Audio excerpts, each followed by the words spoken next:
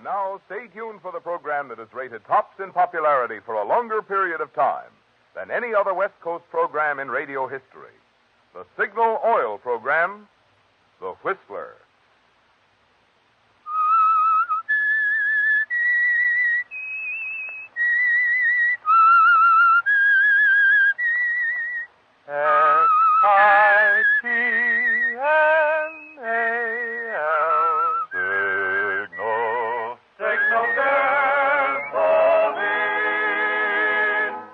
Signal, the famous Go Farther gasoline, invites you to sit back and enjoy another strange story by The Whistler.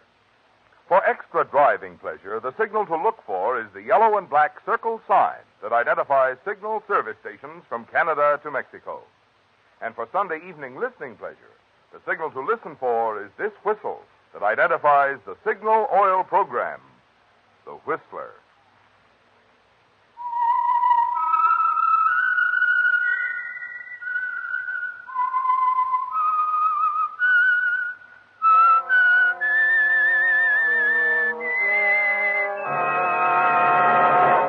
I am the Whistler, and I know many things, for I walk by night. I know many strange tales hidden in the hearts of men and women who have stepped into the shadows. Yes, I know the nameless terrors of which they dare not speak. And now for the Signal Oil Company, the Whistler's strange story. Appointment for murder.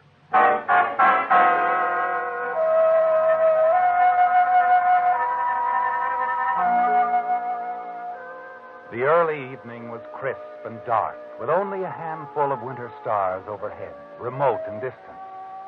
But the street itself reflected a quiet warmth as Harold Ellis turned into it. Slowly, resolutely walked past the trim, well-kept houses that lined either side. Farther down the block, the lights of his home reached out in the darkness. His home and Valerie's. But Harold wasn't looking ahead to the lights of his home tonight. His gaze was detached, expressionless. This thing had been on his mind for 2 days. This thing and Valerie. Their marriage had been drifting for some time now, and he wasn't sure when he'd stop loving her. It was a quiet breach, his and Valerie's, as quiet as the street on which they lived. He told himself long ago that he'd never leave her. It had something to do with honor, Harold's idea of honor.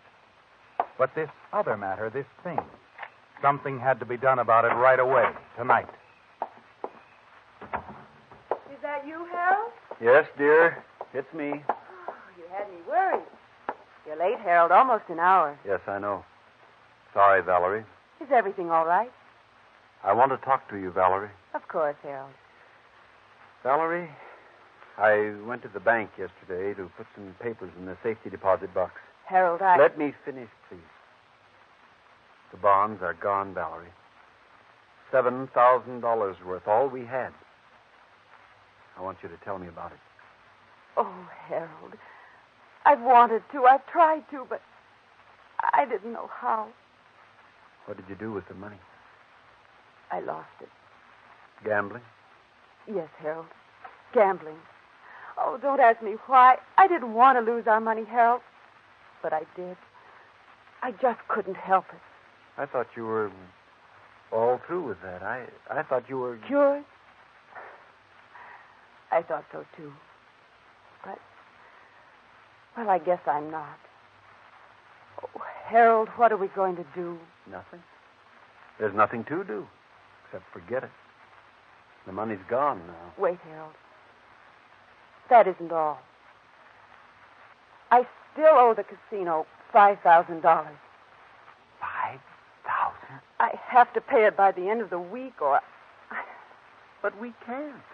We don't have $5,000, and we won't have it by the end of this week or next.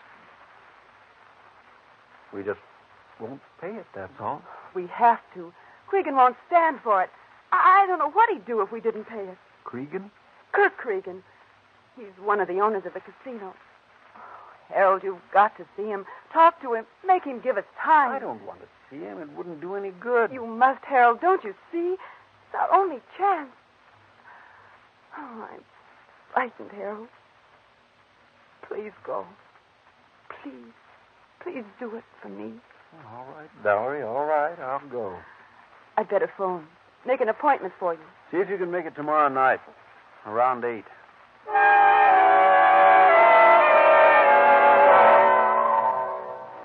The following evening at 8, you arrive at the casino.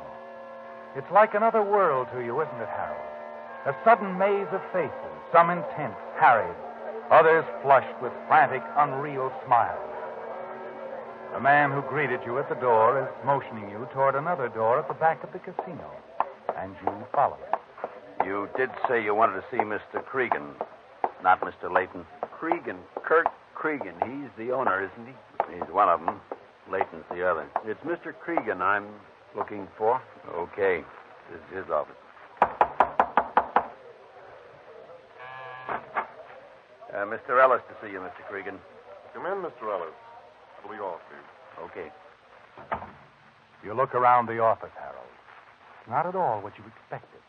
It looks like the office of any well-established business executive, doesn't it? And Kurt Cregan is a surprise, too. He might be a business executive or a professional man. Sit down, Mr. Ellis. Tall, attractive, graying at the temples. He looks you straight in the eye and smiles like the family doctor, perhaps. Only one thing about him seems out of the ordinary. You notice he's wearing gloves, skin-tight gloves. You stare at him, and Kurt quickly answers the question that you haven't asked. The gloves seem strange to you? Oh, sorry, I didn't mean to stare. Forget it. Everybody does. They're doctor's orders. Trying to beat a skin irritation. Hope to get them off soon. Now then, Mr. Ellis. Well, my wife. I understand she owes you $5,000. That's right. Would you care for a drink? No. No, thanks. About the $5,000, Mr. Cregan, I can't pay it. I don't have it. I don't know much about these things, but I just can't pay it, that's all. Well, Mr. Ellis, gambling debts are no different than any other kind. When they're incurred, they have to be paid. When we owe the customers, we pay them. We expect them to pay when they owe us. That's just good business, don't you agree? Well, yes, it's good business, all right, but I just don't have that kind of money. I see. Tell you what I'll do, Mr. Ellis. By the way, are you a gambling man? No, I'm not. Well, even so, I think you'll agree this is fair. Suppose we cut for high card, you and I. If you cut the high card, the debt is canceled. If I cut it, you'll have to pay me the $5,000.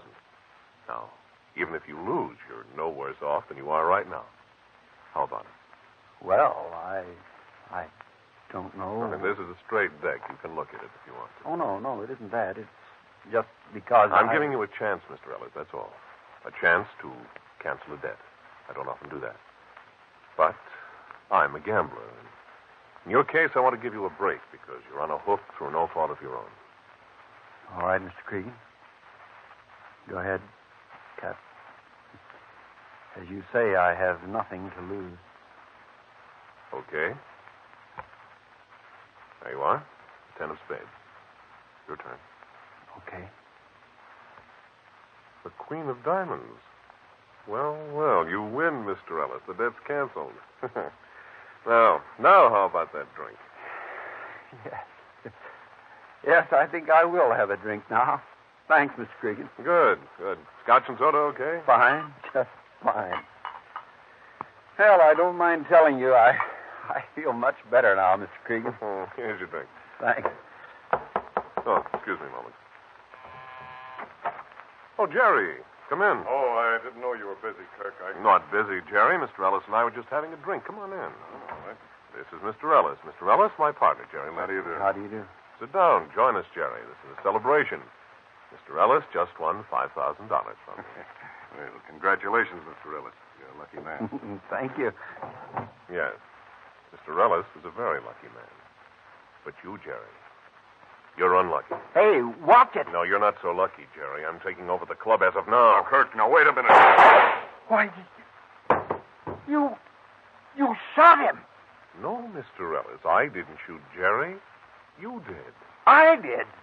No, you You shot. shouldn't have shot my partner, Mr. Ellis. Now I'm afraid I'll have to call the police.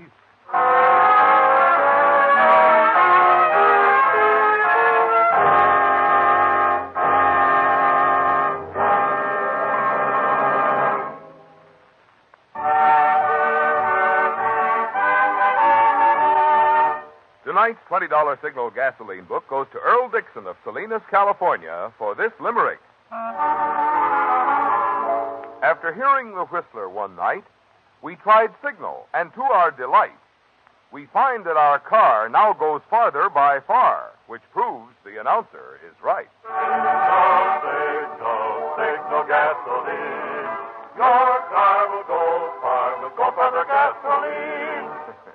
When tonight's limerick writer said he had tested Signal's mileage and found the announcer right, it was mighty sweet music to my ears.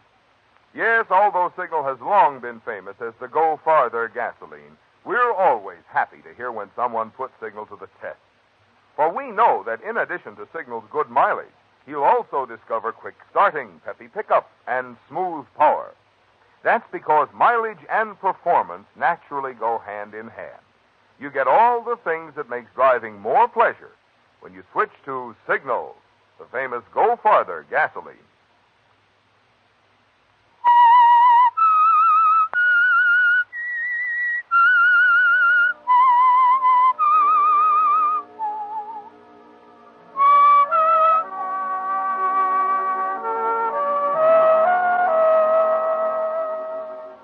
You can't believe what you've seen, Harold. You can't even move. You just sit there riveted to your chair. Kurt Cregan has just fired 2 shots at his partner, Jerry Layton, and killed him. You saw that, Harold. But Kurt says that you killed Jerry. You're frozen with shock. All you can do is sit there staring at Kurt, who smiles down at the automatic in his gloved hand, then smiles quickly at you, and then suddenly tosses you the gun. Here, sucker, catch this gun. Why? Now, little man, your fingerprints are all over the murder weapon. No. You did it. The gloves. Yeah, the gloves. They don't leave prints. You killed one man, Ellis. You're going to kill me, too? No, I didn't. Go on. You got the gun. Pull the trigger. Shoot me. Just like you shot Jerry. No, I won't. I didn't do it. Oh, yes, you did. And I've got to defend myself. You're about to shoot me, too. Go on. Pull the trigger. That was a blank. But you fired the gun, Ellis. The paraffin test of your hands will prove it. And now, killer, I'll have to knock you out. Kurt lunges at you, swings a blow that grazes your cheek, and then falls off balance against the desk, stunned. Panic seizes you. You look around. The window. Must lead somewhere, Harold. Yes, a fire escape, a landing right outside the window. You've got to run, Harold. That's all you can do now. Run. Stumbling, you make your way down the fire escape. Then along the dark alleyway. Hey, get that guy! Stop him!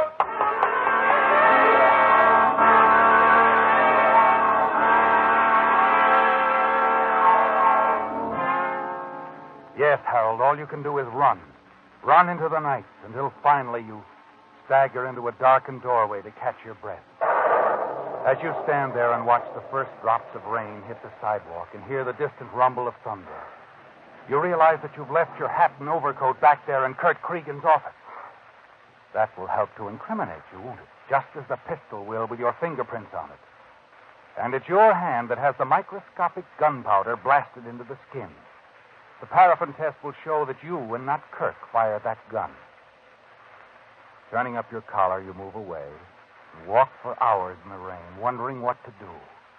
Finally, just before dawn, you wander into a cheap little hotel on the waterfront.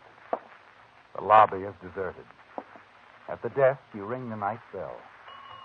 As you stand waiting, your eyes fall on a midnight copy of the morning edition. Gambler shot by irate husband. Please seek insurance man for murder of Jerry Layton. Dead man's partner tells of quarrel over gambling debt. What's on your mind, mister? What? You look up from the paper. A man, unshaven, sleepy-eyed, wearing a soiled gray bathrobe, approaches you. I'd like a room, please. Okay. You got any luggage? No. You have to pay in advance. How much? $1.50 front room. Here you are. Okay. Here's the key. Thank you. Just a sec. Got to register. Oh.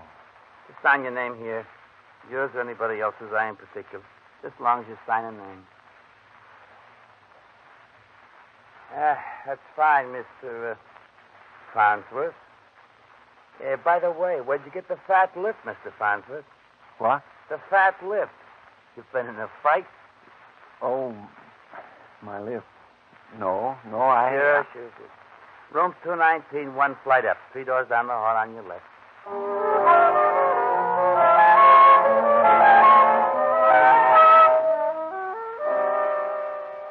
Upstairs in the room, you stretch out on the bed and lie there, staring up at the ceiling. It's hard to believe this has happened to you, Harold. It's like a nightmare. The police of the city are looking for you, the charge, murder. And they'll never believe it was a frame-up, will they? You close your eyes and listen to the sounds of the city awakening, the storm. Wonder what you're going to do. Presently, you get out of bed, stand by the window, and watch the gray dawn approach. And then suddenly your attention is drawn down to the street below. Oh, a police car pulls in at the curb. A man hurries out of the hotel to meet it. You recognize the desk clerk. Quickly, you slip into the hall. Start for the stairs and realize the police will be coming up those stairs. Then at the far end of the corridor, you see a window, a sign over it. Fire escape. It won't open. As you hear footsteps on the stairs, you look around frantically. See a door a few feet away and slightly ajar. You don't know what's on the other side, but it's your only chance. Oh. You find yourself in a linen closet. Leave the door open a crack. Hear the footsteps coming down the hall and recognize the clerk's voice. Yeah. Suddenly it hits me, see? I read in the papers about this Harold Ellis guy, and suddenly it hits me. He fits a description, all right. When did he check in? A few hours ago. Say, is there a reward out on this guy, huh? No, there isn't. How do you like that? What a lousy break for me. You watch them through the crack in the door as they walk down the hall and turn into the corridor and disappear. Quickly, you slip out of the closet, down the stairs, through the lobby, out into the street. Hey, you down there! You glance up, see the policeman leaning out of the window of your room. You turn and break into a run. Hold it, Ellis! Stay where you are! Ellis!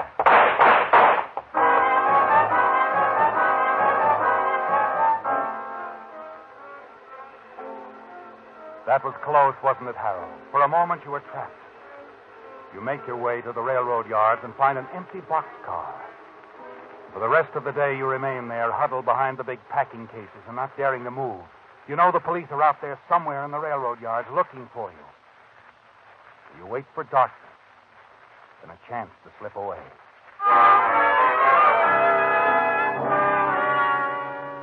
That evening, under cover of darkness, you move along the back street and finally walk into a drugstore and step into a phone booth. You can't go on hiding and running forever, can you, Harold? You don't know what else to do.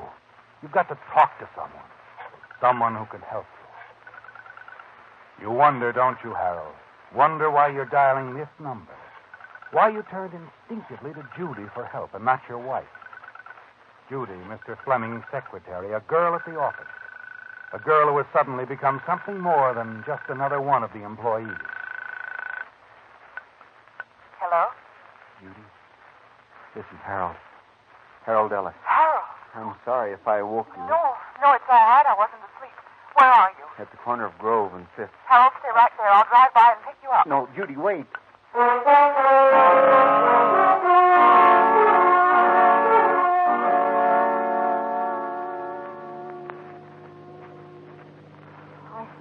I don't know quite what to say, Harold. You should turn yourself in, I suppose, yet... The police wouldn't believe me. Can you blame them? But you didn't kill Leighton. Oh, Harold, I wish I knew what to do. Maybe it's as simple as, well, running. Harold. Yes? Whatever you decide, I'll help you any way I can. Money, my car. Thanks, Judy. Here we are in my apartment house. Come on, Harold. No, Judy, I'm not going with you. What's wrong? I can't do it, Judy. It isn't right. I can't implicate you in this. Oh, Harold, I don't care. Well, I do. I don't want you to get mixed up in this mess. Goodbye, Judy, and thanks for everything. Oh, no, I wait. guess the ride, our little talk, did me some good. Judy, I'm tired of running. Now I know what I've got to do. You're going to give yourself up? Yes. But first, I'm going to have a little talk with Kirk Cregan. So long, Judy.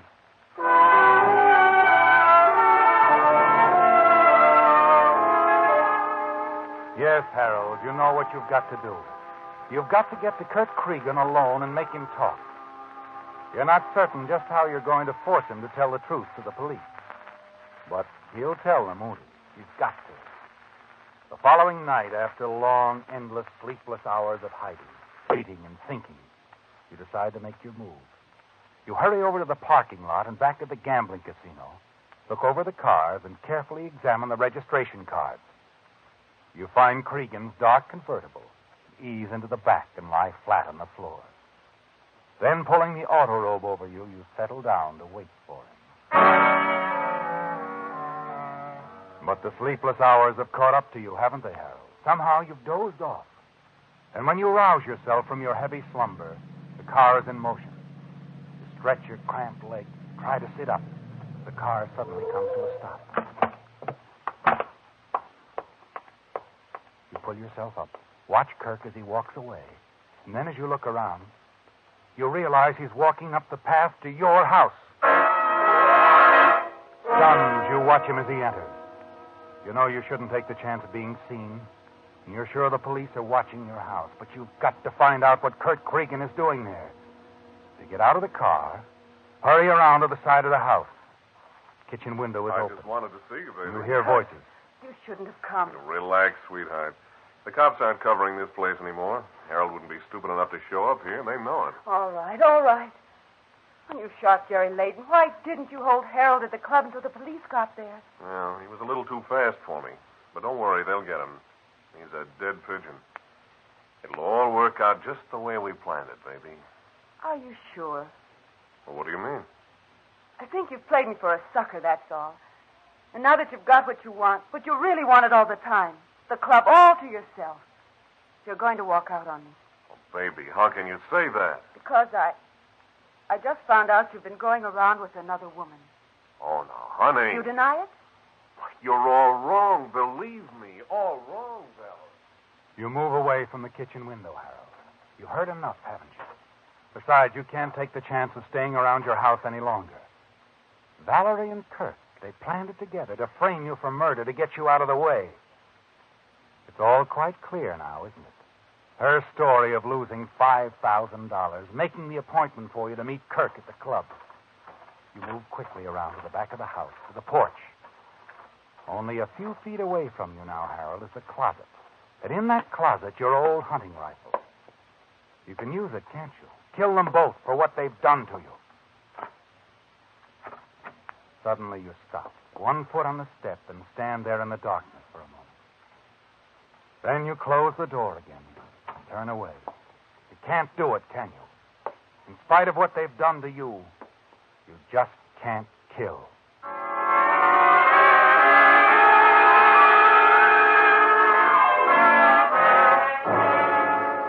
No, you can't kill, and you can't go on running. An hour later, you decide the only thing to do is to turn yourself in. Police Department, 3rd Precinct Station, Sergeant Gross. Yeah. Give me that again. Oh, okay. Okay, right, Lieutenant. Oh, someday that guy's going to drive me. Oh. Well, what can I do for you, sir? I want to give myself up. Oh? My name is Harold Ellis. You've been looking for me. Harold Ellis, huh? Yeah. Yeah, we sure have been looking for you, Mr. Ellis.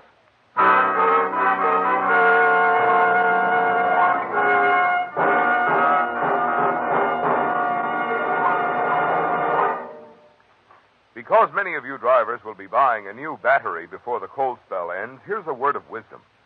When you compare the cost of various batteries, remember this.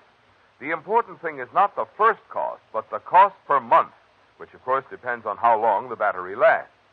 Measured by that yardstick, one of today's most economical batteries is the new extra long life Signal Deluxe battery.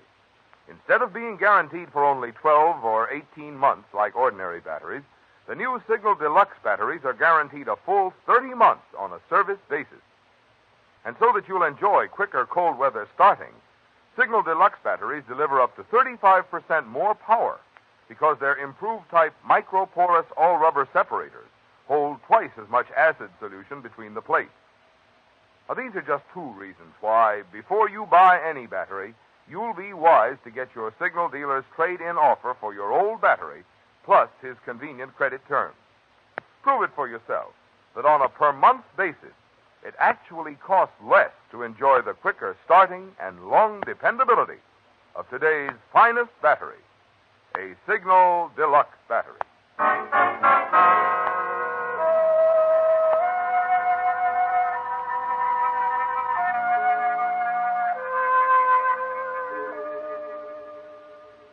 It was a shock, wasn't it, Harold, learning that your wife, Valerie, and the gambler, Kirk Cregan, had planned it together to frame you for murder. As you listened outside your kitchen window and heard them talking about it, you wanted to kill them both, didn't you? Yet somehow you couldn't. So you hurried away, and finally you'd made up your mind to give yourself up. Now you stand in the police station facing the desk sergeant. Yeah. We've been looking for you all right, Mr. Ellis. I don't suppose anyone will believe me, but I didn't kill Leighton. We know you didn't. What? We've already got Leighton's murderer. You have who? Kirk Cregan, the gambler. He's at the emergency hospital right now. Pretty bad shape. He confessed. But why? If he was in the clear, if the police were looking for me... He got into an argument with his girlfriend. Sorry, Mr. Ellis. Your wife. She stabbed him with a kitchen knife. Valerie? Yeah. When the officers walked in on her, your wife broke down, told them everything. Everything? That's right.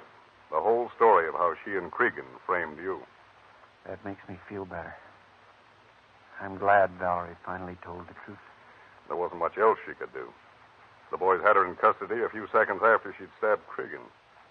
She didn't have time to make a getaway. She should have realized the police would be watching the house looking for me. Nope. That's a funny thing. We hadn't been watching your house at all. Then how did it happen the police got there so One of quick? your neighbors called. Tipped us off that you were there, looking in the kitchen window. We came after you and found your wife and Cregan.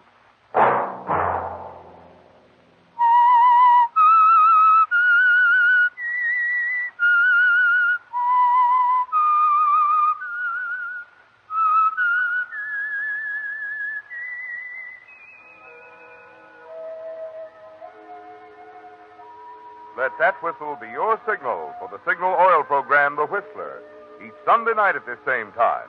Brought to you by the Signal Oil Company, marketers of Signal gasoline and motor oil and fine automotive accessories. Remember, if you would like the fun of having your friends hear a limerick of yours on The Whistler, the address to which to send it is the Signal Oil Company, Los Angeles 55, California. All limericks become the property of the Signal Oil Company. Those selected for use on The Whistler will be chosen by our advertising representatives on the basis of humor, suitability, and originality. So, of course, they must be your own composition.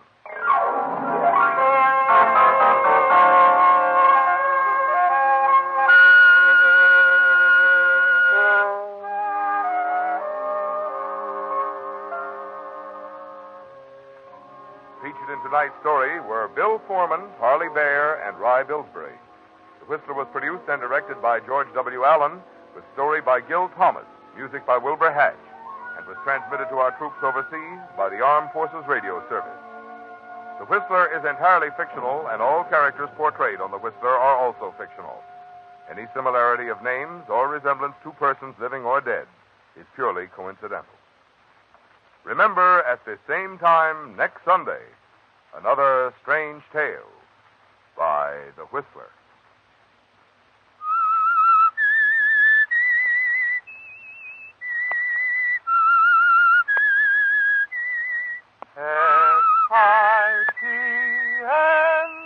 S-I-G-N-A-L